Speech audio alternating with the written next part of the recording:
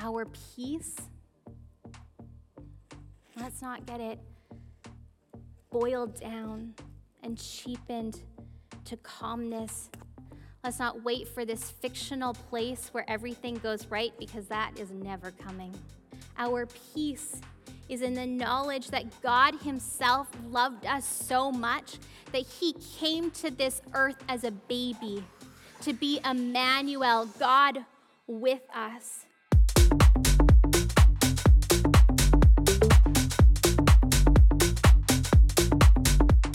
Well, there has been a song that has been going through my head a lot this year. It is a song by Amy Grant that I have been singing to myself all Christmas season. And the chorus says this, and you're going to see it on the screen in just a second. I need a silent night, a holy night, to hear an angel voice through the chaos and the noise. I need a midnight clear, a little peace right here to end this crazy day with a silent night. I shared in our December newsletter that I just haven't been feeling very merry and bright this year, which is abnormal for me. I mean, you heard me talking about being excited for Christmas in September, because I am one person who would happily keep the tree up 365, maybe it would come down for a week when Christmas is done, and then it can go back up. I normally feel very merry and bright at Christmas, but there's just something this year that feels so heavy. I mean, we just have to watch the news and see the toll that is being taken on people worldwide. And on top of that heaviness that I honestly am not really sure that we can shoulder as humans, understanding the weight and the heaviness and the turmoil of the entire world, but our phones have given us. And I look at it and I feel so helpless to do anything. And I so desperately want to, because watching these images of people whose lives have been completely decimated break my heart. And it feels like our world is lacking peace no matter where you look. And on top of that heaviness, we all have family and friends who are walking through heavy things. Or maybe you yourself are walking through something that is just so hard. And the struggle and stress of it makes this Christmas one that doesn't feel merry or bright. It makes this Christmas one that feels like the opposite of peace. Do you feel it? That heaviness?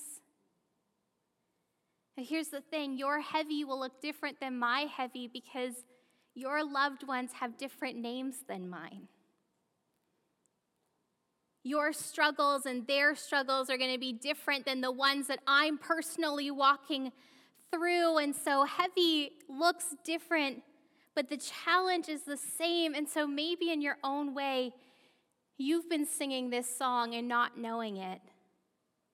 I need a silent night, a holy night, to hear an angel voice through the chaos and the noise. I need a midnight clear, a little peace right here, to end this crazy day with a silent night. And we're going to talk about peace today. You know, peace is a word that, for me, a visual learner, comes with a lot of imagery. Maybe it's that soft falling snow, or just the contentment of a sleeping baby.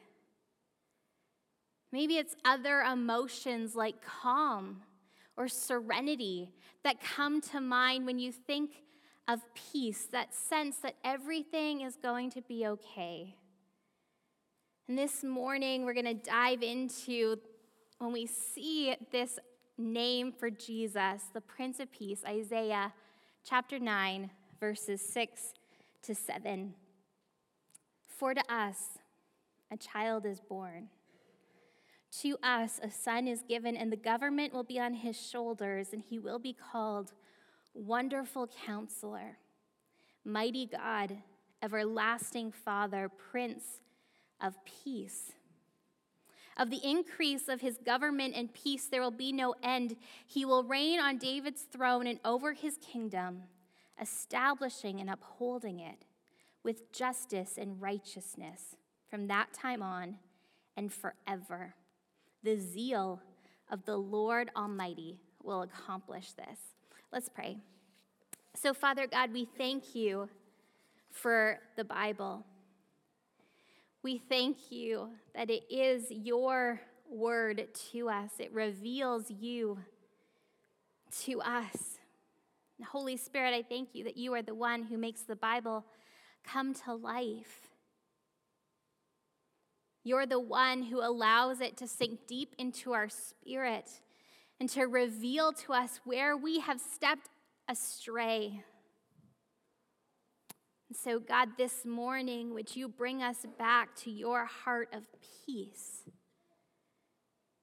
Would you show us where we have gotten it all mixed up and cheapened peace into something it never was? Would you be near this morning? We love you. In your precious name, amen. These are beautiful verses. I love them.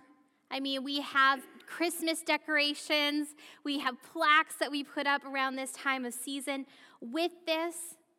And I don't doubt the word of God, but what do we do when it feels like there is no peace? What do we do when we read words like this and we see the atrocities that are being committed in our world? What do we do when we're looking ahead at 2 weeks and we know that there are going to be family members not at the table because of conflict in our own homes?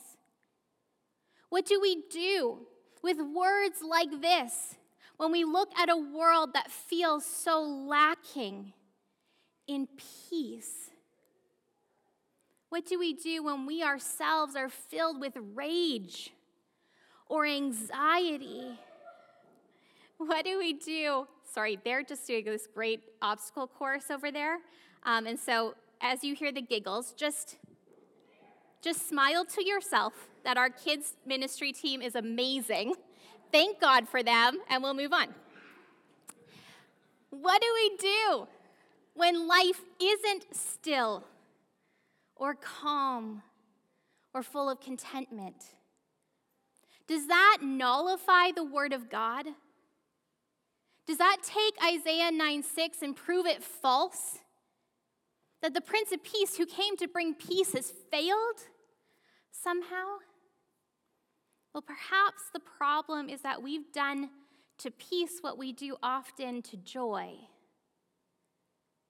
We've taken this deep thing, this deep truth, this deep emotion, this deep understanding of who we are, created in the image of God, and we have cheapened it. We've tarnished it. We've made it something less than it is. It's just as joy is not happiness, it's so much richer and deeper and fuller than that. Peace is not calm. Peace is not contentment. Peace is not serenity. Peace is not an absence of conflict. Peace is not absence at all, it's presence. It's the fullness of God. It's a completeness that only comes in us and with us through Jesus, through this reconciliation with God. Peace is not absence. Peace is fullness found where Jesus is as he reconciles and restores us to what we were designed for. I don't know about you, but I fully bought into the lie. And I look at the Christmas season and it feels so busy. And then all of a sudden, you've had it happen where nothing is on your calendar. And you just think to yourself, what a peaceful week. I had margin this week. I was able to rest this week. No one was sick this week. Wouldn't that be a Christmas miracle right now? It just feels so peaceful. But was it? Was peace just a lack of need? Was peace just boiled down to stillness and simplicity? Because that has been proven false over and over and over again in the scriptures. Last week, Lucas shared the origin of Isaiah 7, where Emmanuel, God with us, comes from. And this group of verses coming in Isaiah 9 just comes on the heels of it, these messianic prophecies. And if you weren't here, head on over to YouTube. It's up there. And I won't repeat what he taught so well. But these verses are coming from a place of incredible hardship for the nation of Israel. There's this tug of war that's happening within them. Do they follow God, Yahweh, or do they follow the false gods around them? And we see their arrogance. We see that they've forgotten who they depend on. And this book is full of correction and hope that this Redeemer is coming, that the Messiah, the promised one of God, is going to restore all things. But first,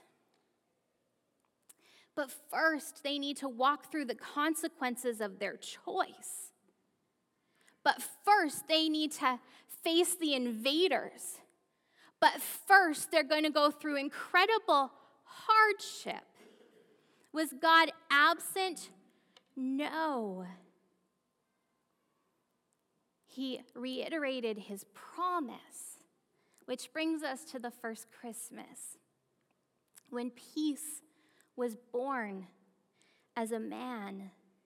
That Christmas, when these verses were fulfilled, that silent night that we just sung about.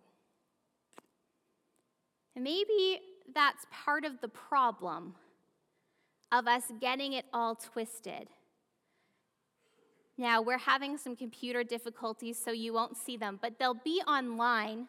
So if you want to go online later, fast forward about 5 minutes, and then you can see the images of the paintings painted throughout history of this first Christmas. Do you know what they all include? Utter calm. What a joke. I have been in a barn. Oh, perfect, there's a few. I have been in a barn, and I have given birth. Let me tell you, there's no calm. There's no calm in either one of those things. A silent night as a woman was in labor? No, there's no silence. A silent night with a newborn baby? No, there's no silence. A silent night in a cave barn on the edge of a city that is overflowing to the point where there are no beds anywhere for an expecting mother? There's no silence. And if there was, the angels just sent a bunch of shepherds to go find Jesus. So if he had fallen asleep and was calm and contented, they just woke him up. This is not a silent, peaceful scene. I'm sure it was loud. I'm sure it was messy. I mean, what would Mary have felt holding her at most days-old baby when those on the very edge of society come barging into her delivery room? Did she feel very peaceful? Did she feel frantic in that moment? How about Joseph, who finds out that his betrothed is expecting. And now all of those sideways glances and speculation and rumors are going to be thrown at his doorstep. Would he have felt very peaceful? Not if we change out the synonyms to make it calm, to make it still, to make it lacking hardship or turmoil. Fast forward 33-ish years, and the nation of Israel is ready for some peace. They've walked through those consequences of the tug of war. They have been tossed back and forth to invading nations. And now here comes Jesus, fulfilling all these prophecies from Isaiah, from Zechariah. He's fulfilling them all, these messianic prophecies. And he walks into this moment clearly announcing himself by riding into Jerusalem on a donkey. I am the Prince of Peace. I am the Messiah, the one who's going to restore all things so that your life can be easy. That's what they thought, right?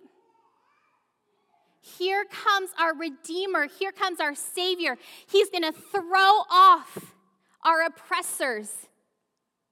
He's going to come in as our conquering hero and make life easy. Hosanna, save us. And just like we often do when Jesus came to do something deeper and more, the anger welled up. What do you mean you're going to die? What do you mean you want our hearts and not our circumstances? What do you mean this is not what you promised? And I do the same thing when I cry out to Jesus about my circumstances. God, do you see the hurt around me? Save me.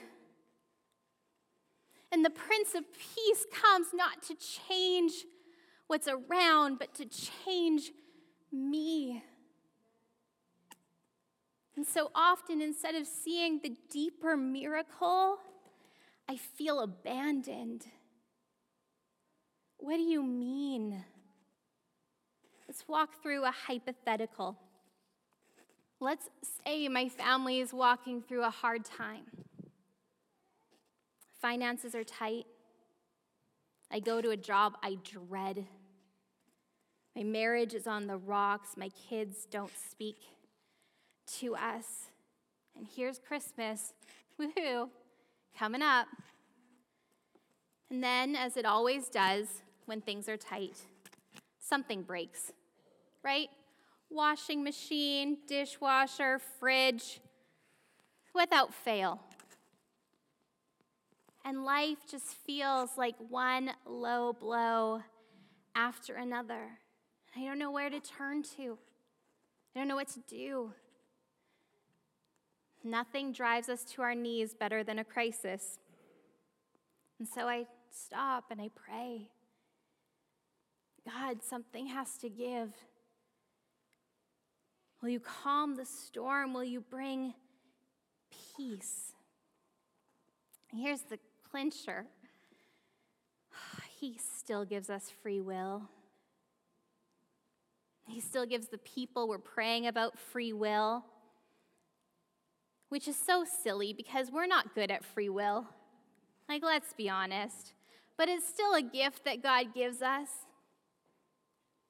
I believe that in our prayers, God starts working and massaging the hearts of people. I believe God is a great reconciler who can do anything, who can mend anything. But what if? What happens is So as we pour our heart out to God, he gives us the strength to keep loving our family when they're unlovable? What if he gives us the strength and the patience to keep going to work, to keep showing up when we don't want to? What if he gives us the alarm bells of wisdom that when we want to go on and do that online checkout, he says, not a good idea. And what would help us in the moment would get us right back into the same situation in the long term. And instead, God starts to do something in us that's lasting and enduring. He brings peace to our spirit. He brings wholeness to us. If we misunderstand peace, we'll be tempted to throw our hands up. Say, but God, this isn't what I asked for. Just like the nation of Israel. If we misunderstand peace, then we'll be tempted to miss the Prince of Peace when he shows up in our story. And you know what? That feeling of that something's not right here, it's supposed to be there because something's not right here. You were designed for the perfection of Eden. You were designed for a relationship with God where you could walk just like Adam and Eve did in the coolness of the evening with him. All of this, of the evil of the human heart, of watching the absolutely disgusting ways we can harm each other, something's not right here because this wasn't part of the story. We chose it. And that longing for peace, that longing for God to take our situations and smooth them all out, that's our design. Because we're waiting for heaven when everything will be set right. When there will not be sickness or tears or death or sorrow or conflict. It's design. But don't get frustrated when it's not perfect now. It will be. His peace isn't absence, it's presence. For to us a child is born, to us a son is given, and the government will be on his shoulders, and he will be called Wonderful Counselor, Mighty God, Everlasting Father, Prince of Peace. Prince has an interesting imagery in this word in Hebrew in this verse. You know, when I think prince, I kind of think second in command, like following the orders of the king. And that's absent from this word in Hebrew. It means prince, one who gives an order and everybody jumps to obey. Commander, the one in control, the one who speaks and is listened to. So a better translation might be the commander of peace. The commander of shalom. Shalom is a beautiful word that has really no English equivalent. Have you heard the hymn, It Is Well With My Soul? Do you know the story of It Is Well With My Soul? Horatio Spafford was quite a wealthy businessman, a realtor. In the Great Chicago Fire, he lost nearly all of his fortune. And then his 4-year-old son dies. And in the pain of both losses, Horatio and his wife decide that what they're going to do is they're going to go on vacation to England. And Horatio's not able to go with them, and so he sends them ahead, and he's going to follow behind. Only the ship that his wife and daughters are on sinks. and only his wife survives. And on the voyage across the Atlantic, he pens these words: "When peace like a river attendeth my way, when sorrows like sea billows roll, whatever my lot thou hast taught me to say, it is well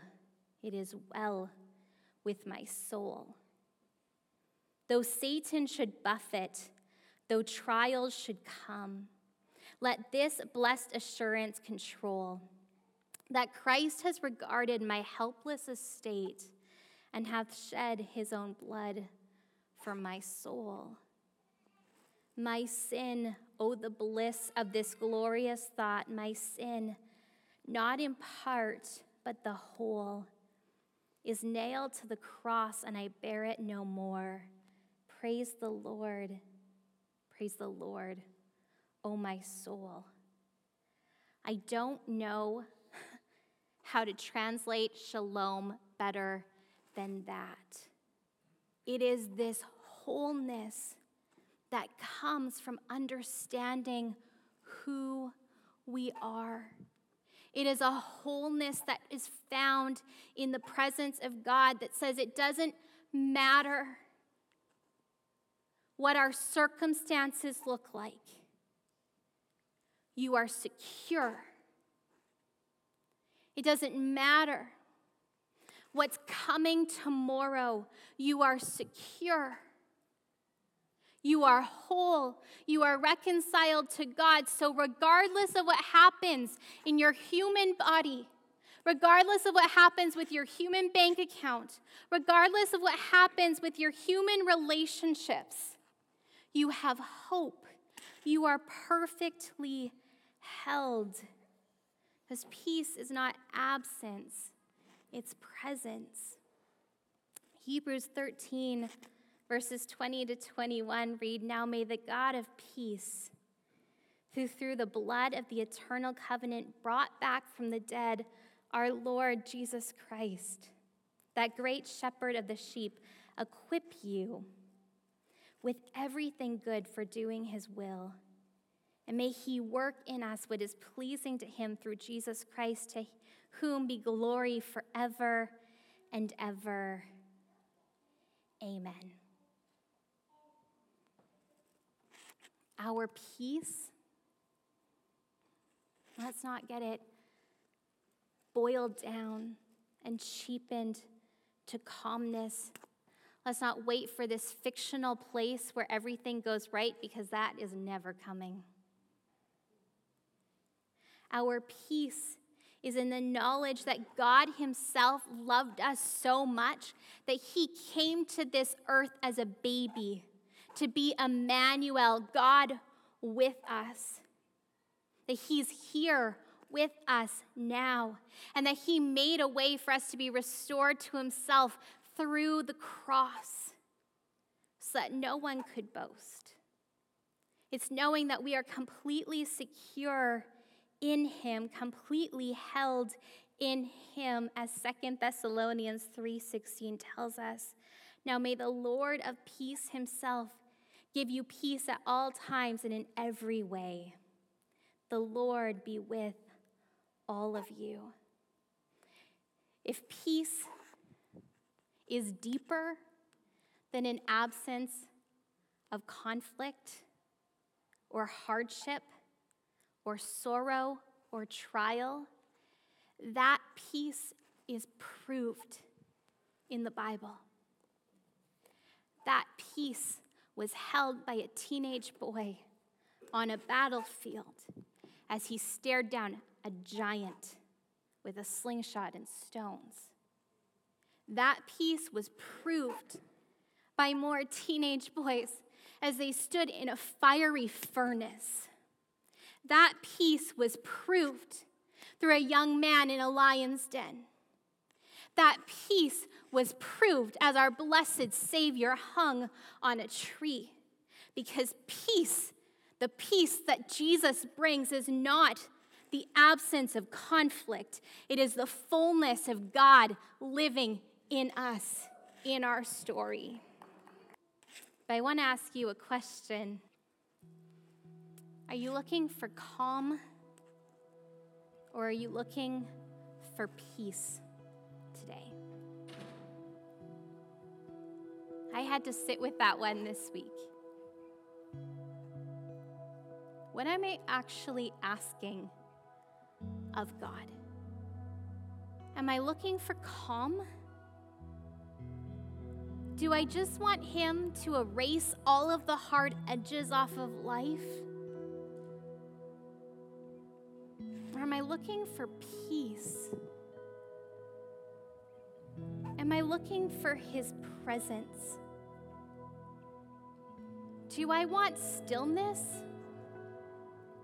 Or do I want a savior? Do I want freedom from pain? Or can I acknowledge the greater gift of freedom from sin and death? If we're looking for calm, we're going to be frantic. If we're looking for calm, we will scurry back and forth, putting out fire here, fire there, manipulating things here. So here's the thing, you can find calm on your own. You're smart people. You're likable. You don't need Jesus for that. But you won't be at peace. Or do you want peace? See, if we want calm, our gaze will forever be fixed outside of us, but not on him.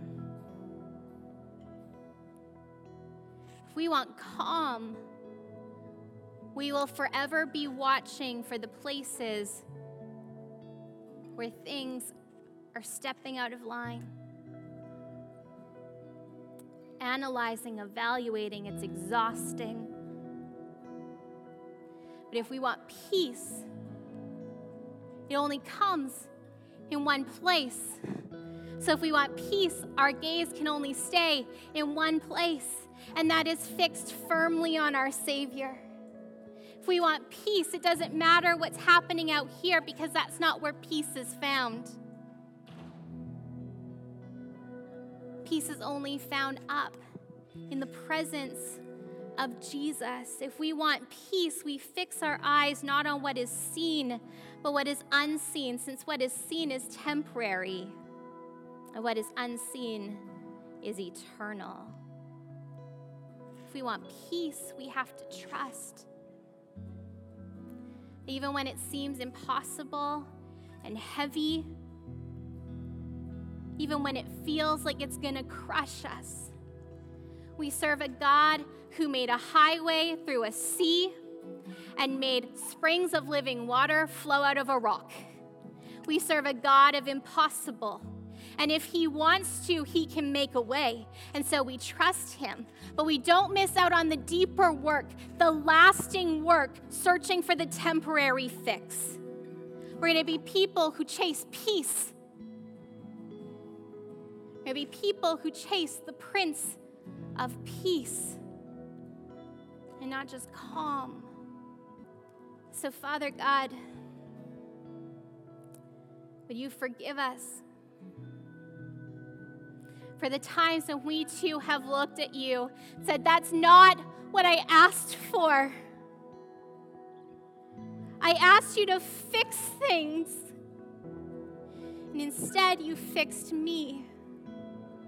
Forgive us for those times where we have boiled peace down to something so cheap and missed the miracle of you. We chase after you, our Prince of Peace. We fix our eyes on you, the source of all peace. Forgive us when we forget that this is not our home.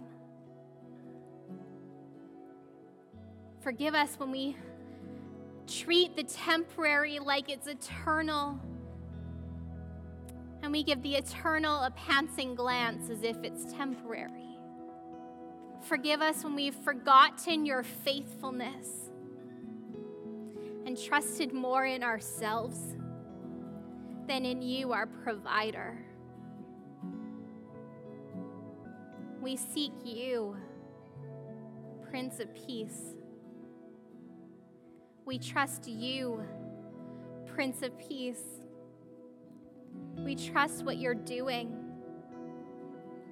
Even when our eyes can't see, we trust that you are working all things for the good of those who love you. We trust your timing. We trust your answer, even when it's no, because you're good. And because you know all things and you see all things. So when life feels heavy, when we're afraid and anxious, will we be quick to cry out to you? And as your shadow fills the doorway of our prayers, would you remind us that we're secure in you and we have nothing to fear, for you've never abandoned us and you're always near.